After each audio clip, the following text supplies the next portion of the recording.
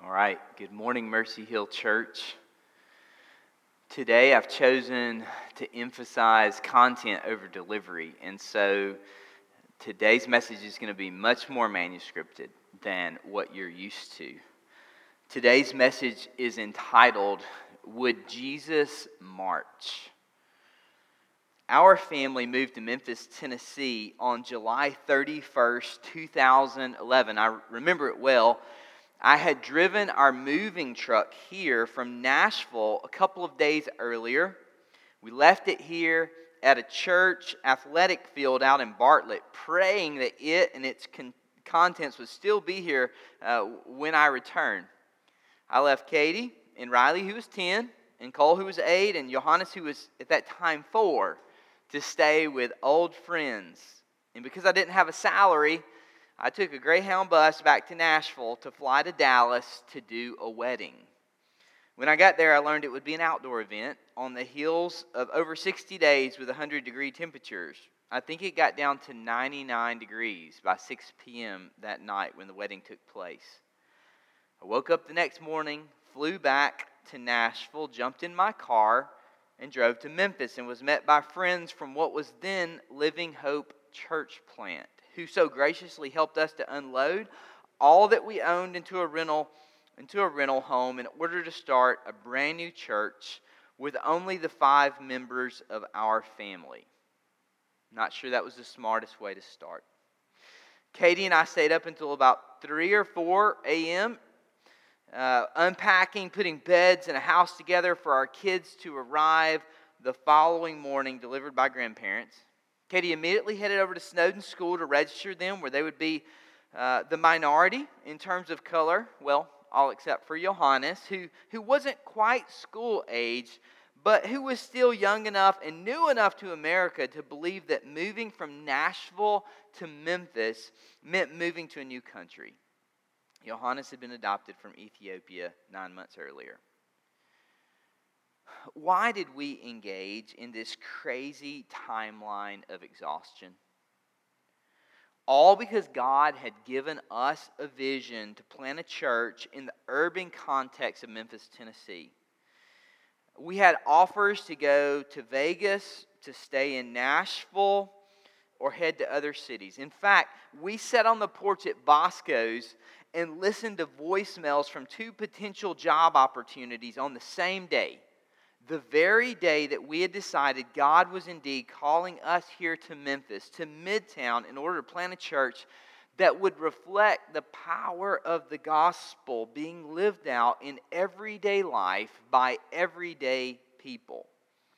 That passion included a deep desire to see God's church reflect all the beauty and cultural and ethnic nuances of the community we would call home.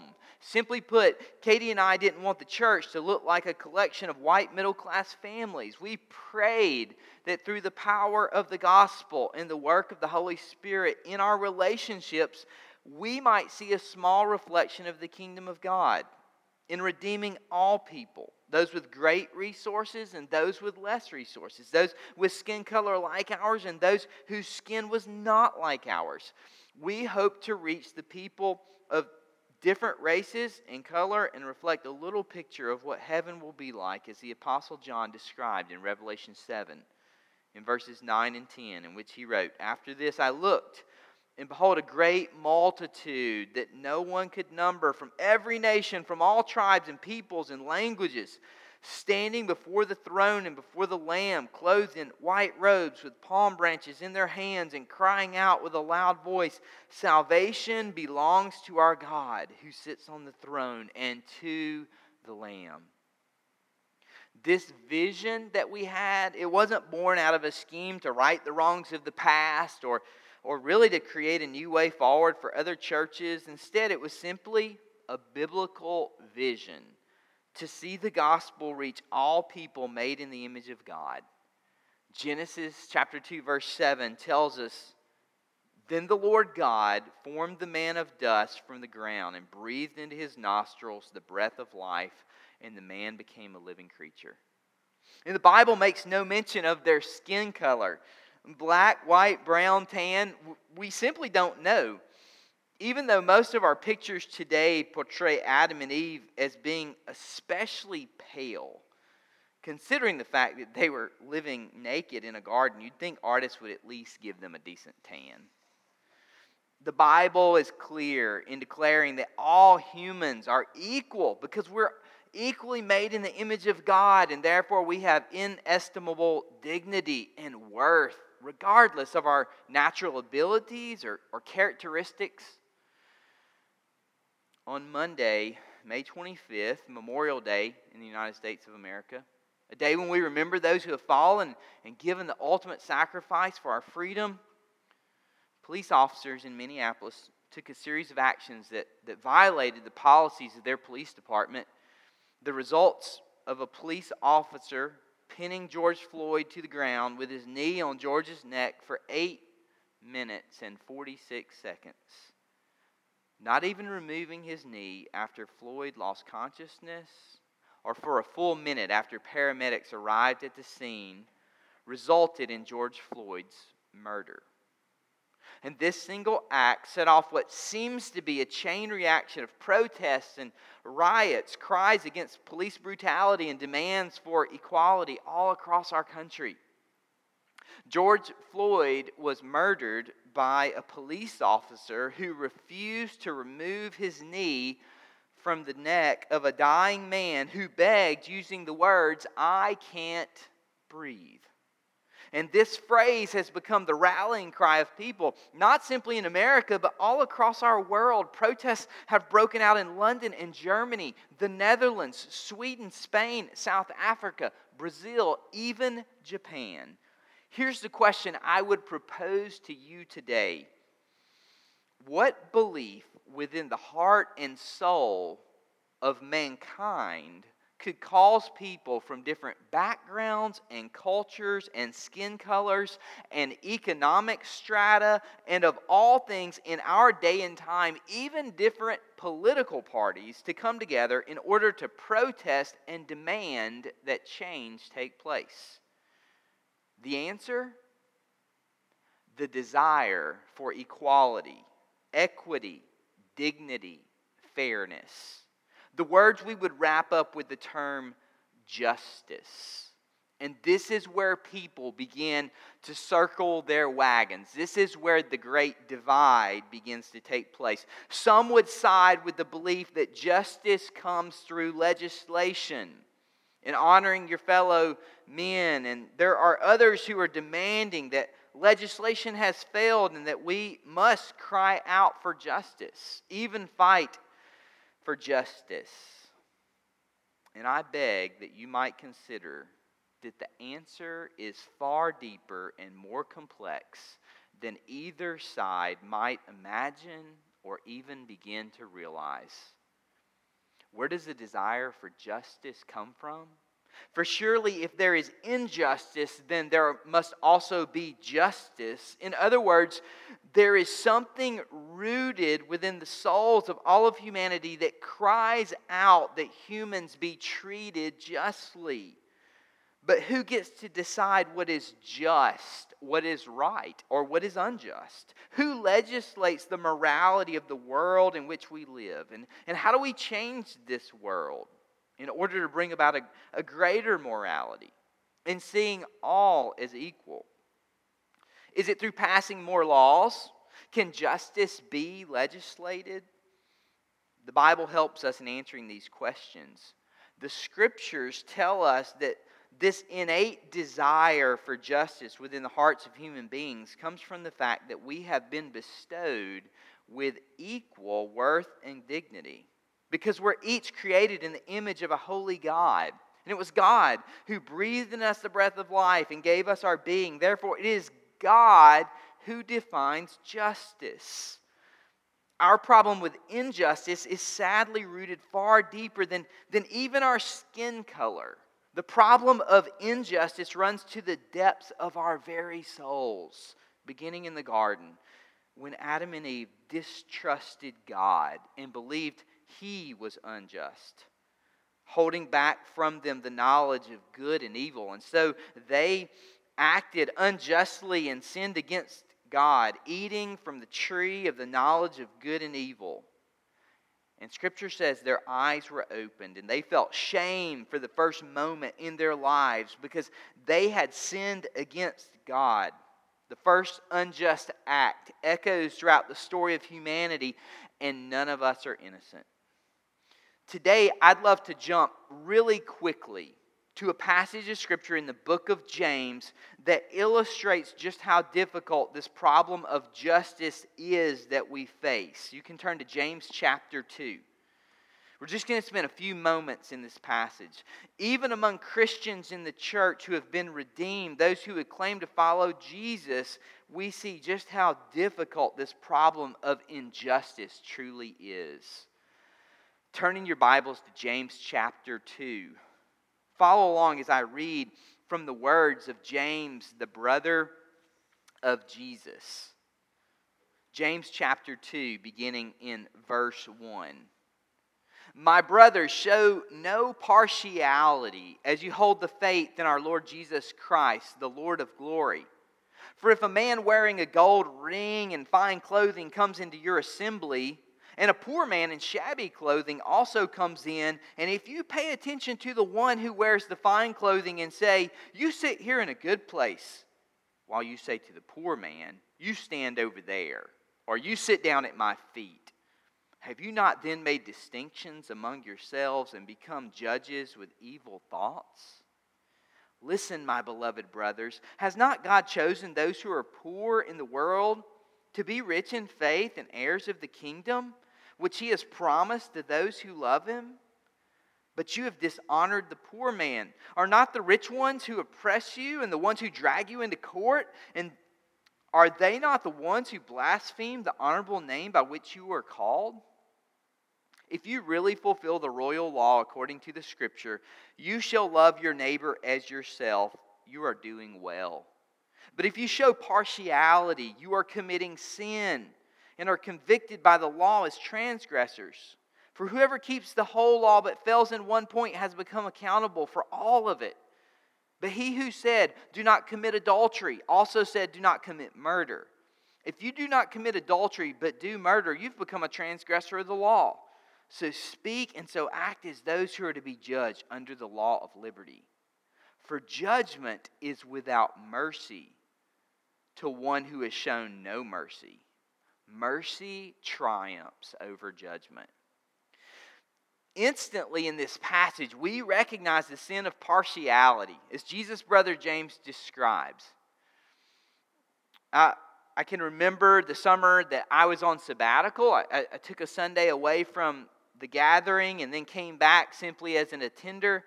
To my surprise, an old acquaintance showed up who was a multimillionaire.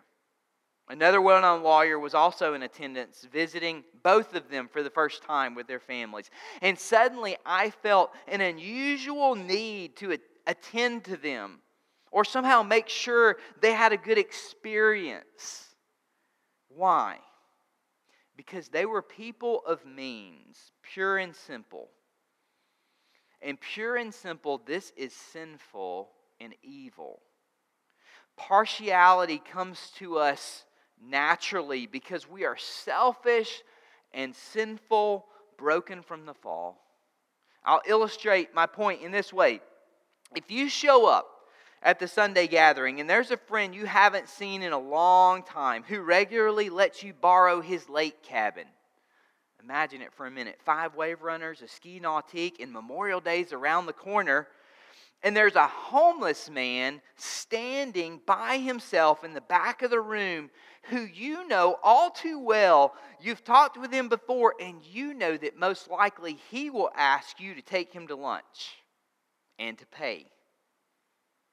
Who will you talk to? Jesus' command is that we show no partiality as we hold the faith. Why would we do such an absurd thing? How could we do such an absurd thing?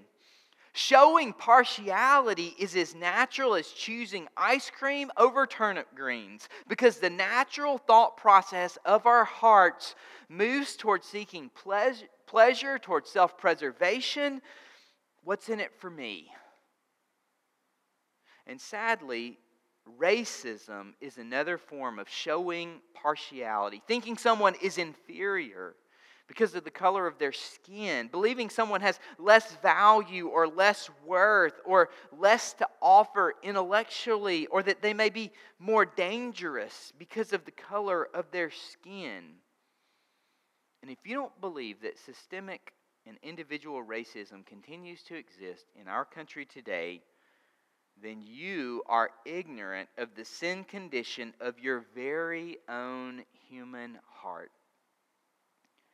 I asked our elders to share thoughts toward today, and Chris told me about an African-American employee. We'll call his name Travis. He was cleaning out a house in the East Button neighborhood, and he called Chris to inform him the police needed his assistance to clear up a matter.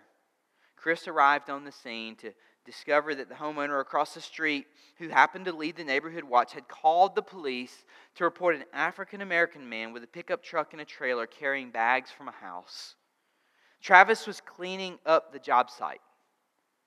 Chris was enraged and told the neighbor that he owed Travis an apology. And as the scene became heated, Chris told me that Travis put his hand on Chris's chest and stood between him and the neighbor and said, "Don't worry about it. It's not a big deal." Later, when the incident was over, Chris asked Travis how he could be so calm about such a terrible situation. Travis informed Chris, "This happens all the time. It's nothing new." My friend Remy informed me that if he walks down the middle of the street, he's told he can't walk in the street. But if he walks on the sidewalk, he's accused of looking suspicious and asked what he's hiding. His point to me several years ago, it hit a nerve. He, in essence, was saying, if you are black in Memphis, it's tough to know where you can walk. This is not my story. I'm white in majority culture. I don't claim to know the pain of living in a society that continues to show partiality and, yes, racism toward people of color in individual and systemic manners, but I am friends with Terrell and Ali and Mondonico and Juan and Takesha and many others who sadly throughout the years have told me story after story of being treated differently because of the color of their skin. I do have adopted brown-skinned sons who I fear will be treated unfairly. If you think racism isn't alive and well in America today, it doesn't necessarily mean you are a racist, but it likely means you don't have friends of color who are willing to trust you with the tough stories they have experienced in our country. A great country that is also filled with the realities of a racial war that has a long-standing, violent, and dehumanizing history. James instructs us to show no partiality. Partiality translates a Greek word that means literally receiving the face, meaning to make judgments and distinctions based on external considerations such as physical appearance, social status, or race. Why should we show no partiality? Because God never does.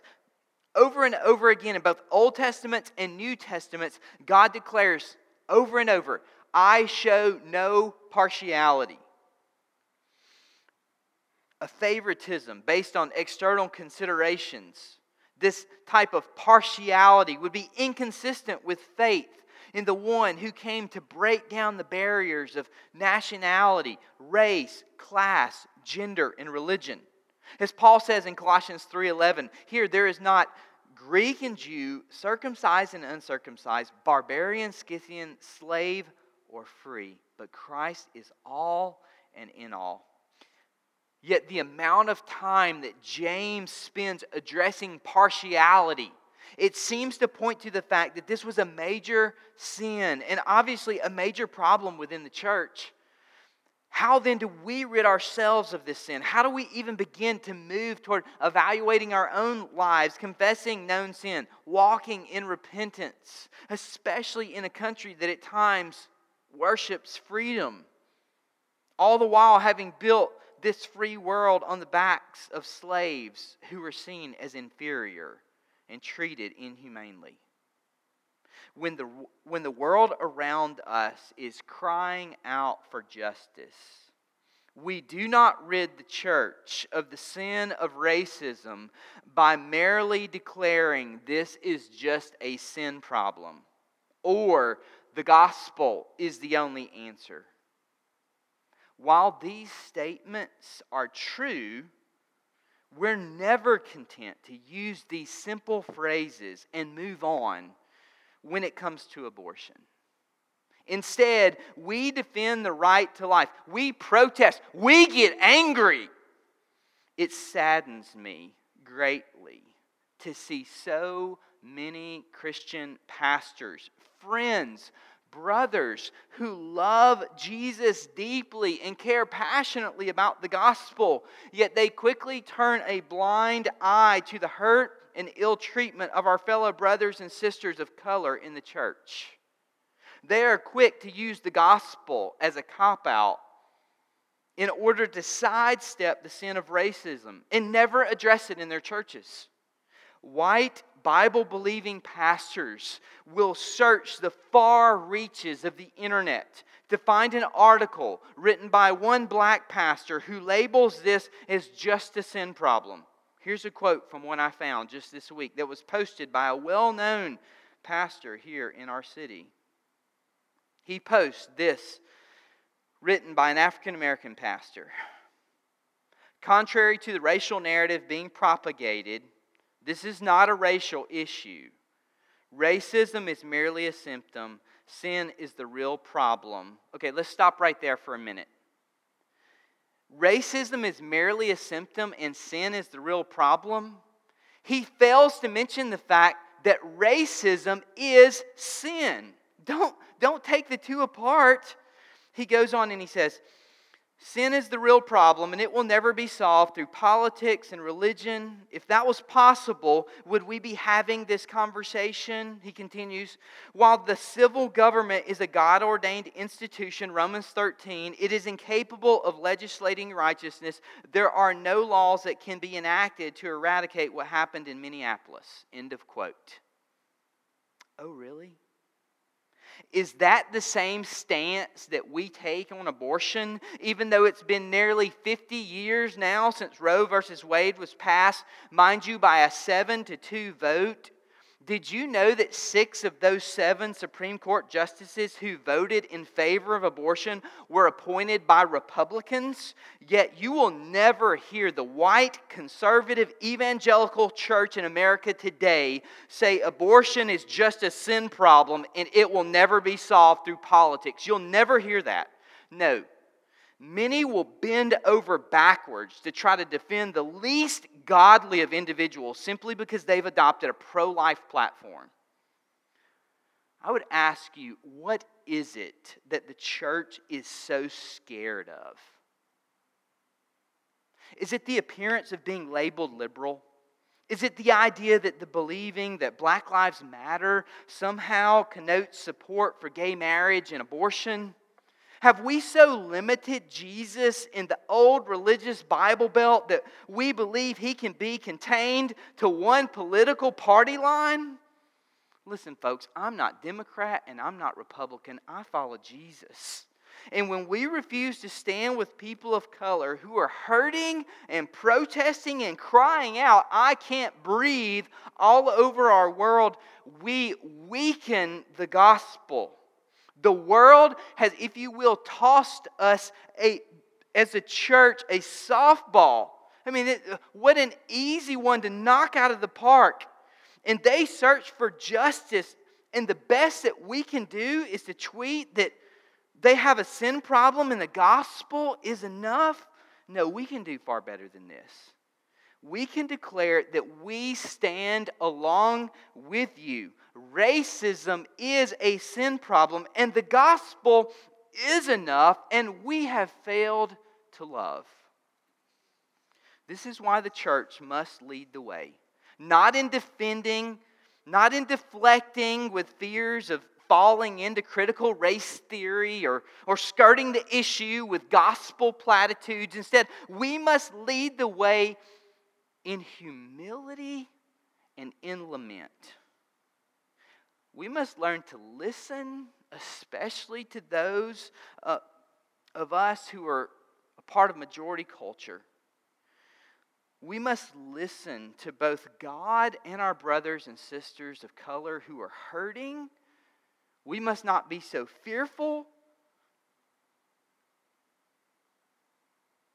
or fall into self-preservation that we're quick to defend ourselves, quick to try to just put this behind us.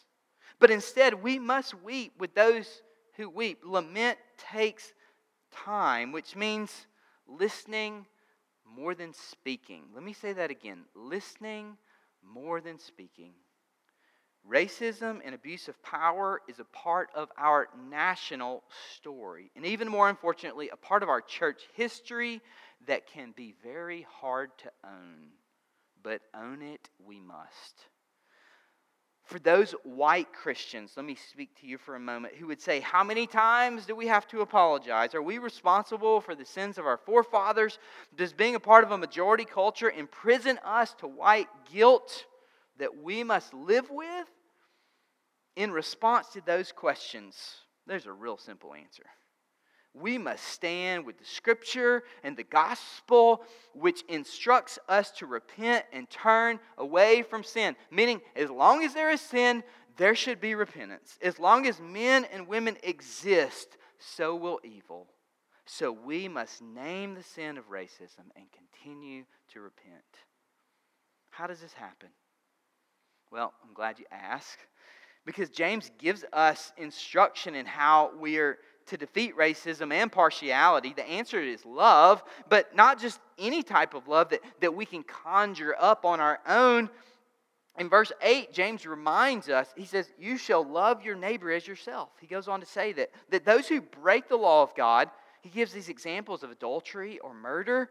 He says they've broken the entire law. James is making the point that those who claim to be followers of Jesus but treat others with partiality, that they're guilty under the law, that they'll be judged by God. And James ends this section in verse 13 with the words, mercy triumphs over judgment. Mercy triumphs over judgment does not, in this context, mean that God's mercy is extended to believers at the judgment. That's not the context of this passage, even though that's true. Instead, in this passage, believers' acts of mercy. Examples would be caring for the poor and those who are hurting. Believers' acts of mercy will mean that they are vindicated at the judgment. James is making the case that the gospel always leads to good works. We see an example of that as we think about Matthew chapter 25 in verse 34. As Jesus, these are Jesus' words, then the king will say to those on his right, come, you who are blessed by my Father, inherit the kingdom prepared for you from the foundation of the world. For I was hungry and you gave me food. I was thirsty and you gave me drink. I was a stranger and you welcomed me. I was naked and you clothed me. I was sick and you visited me. I was in prison and you came to me. Then the righteous will answer him saying, Lord, when did we see you hungry and feed you, or thirsty and give you drink? And when did we see you a stranger and welcome you, or naked and clothe you? And when did we see you sick or in prison and visit you? And the king will answer them, truly I say to you, as you did it to one of the least of these, my brothers, you did it to me. Mercy was an essential Old Testament requirement for dealing with the poor. Mercy is also a requirement of believers in the New Testament. Or, James is pointing out that they will experience God's judgment rather than His mercy. Now, in this text, I'm not making the comparison that those who suffer from racism are all financially poor. However, people of color are often poor in the dignity, the equity, and equality that should be shown to them by our world.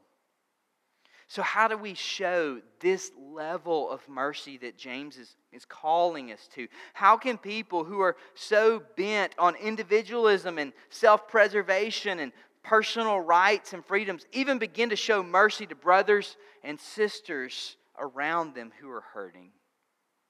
And the answer comes in our title, Would Jesus March?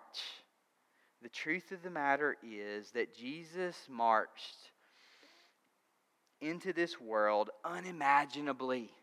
To quote Philip Yancey, the maker of all things shrank down so small as to become a single fertilized egg, barely visible to the naked eye. An egg that would divide and redivide until a fetus took shape, enlarging cell by cell inside a nervous teenager. Paul would say that he marched by humbling himself. Paul's words, making himself nothing. Jesus marched into a world so menacing that all Jewish boys in his region were killed by Herod as part of the massacre of innocents for fear of his kingdom. Jesus marched to Africa with Mary and Joseph, where he fled in order to spend the first years of his life growing up as a refugee. Wise men from the east visited Jesus, and upon realizing who he was, engaged in an act of civil disobedience and deceived Herod by going home another way in order to protect the child. Jesus marched for 33 years as a man who was despised and rejected by men. He marched as a man of sorrow who was acquainted with grief. He marched to Golgotha to be crucified as an innocent man on a cross, where a racial epithet mocking him hung above his head, King of the Jews. Jesus marched in order that all men and women, no matter of their color, creed, or class, could come to the foot of the cross in order to find mercy and pardon for their sins. Jesus marched in order that you and I could have a change of heart, a new heart that desires to do justly, to love mercy, and to walk humbly with our God and our fellow man. Something that no amount of laws or legislation can bring about. So who are we to deny equality? Who are we to show partiality? Who are we to commit the sin of racism that's antithetical to the gospel? Jesus marched and was treated unjustly so that you and I could experience mercy and be reconciled to God and to one another. Would Jesus march? Oh, yes, he did. And he requires that his children extend the same type of mercy that he's extended to us. Mercy that is undeserved. Mercy that is costly. Mercy that requires sacrifice and love. This is the way of Jesus. Would Jesus march? Oh, yes, he would. But he doesn't allow our marching to end with a peaceful protest. Instead, he gives us a ministry of reconciliation in which we march daily as his ambassadors, loving those around us as ourselves through the power of the Holy Spirit who lives in us, confessing when we show partiality and repenting of our sin, and continuing the work of reconciling a lost and broken world to God. We do this by declaring the gospel. Jesus marched to the cross for you and for me. Jesus died for you. Jesus was raised to life, and so can you be raised to life if you repent and believe and follow Jesus. Where do we go from here, Mercy Hill Church? 3 things that I would encourage us in. The first is this: don't give up because this work is hard, because it's truly hard. I've never preached on racism before and not had hard conversations and even lost members from a congregation. But we can thank God for his grace in racial reconciliation, even here in our little church family. We can evaluate and repent of racial sin and injustice that each of us have held within our hearts and even at times help to perpetuate. Peter asked a really difficult question this last week. He said, how have we as a church, or how have we as leaders in the church perpetuated racism? It's a very difficult question just to face, to ask, to have the courage to even ask it. How have we? We can continue to pray for continued health, growth, and leadership in areas of racial reconciliation.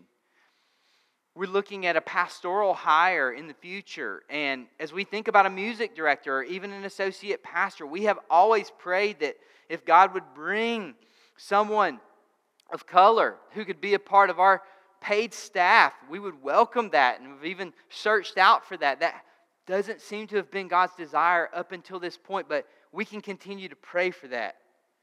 Doesn't mean we failed if God doesn't grant that, but we would fail if we didn't pray for that.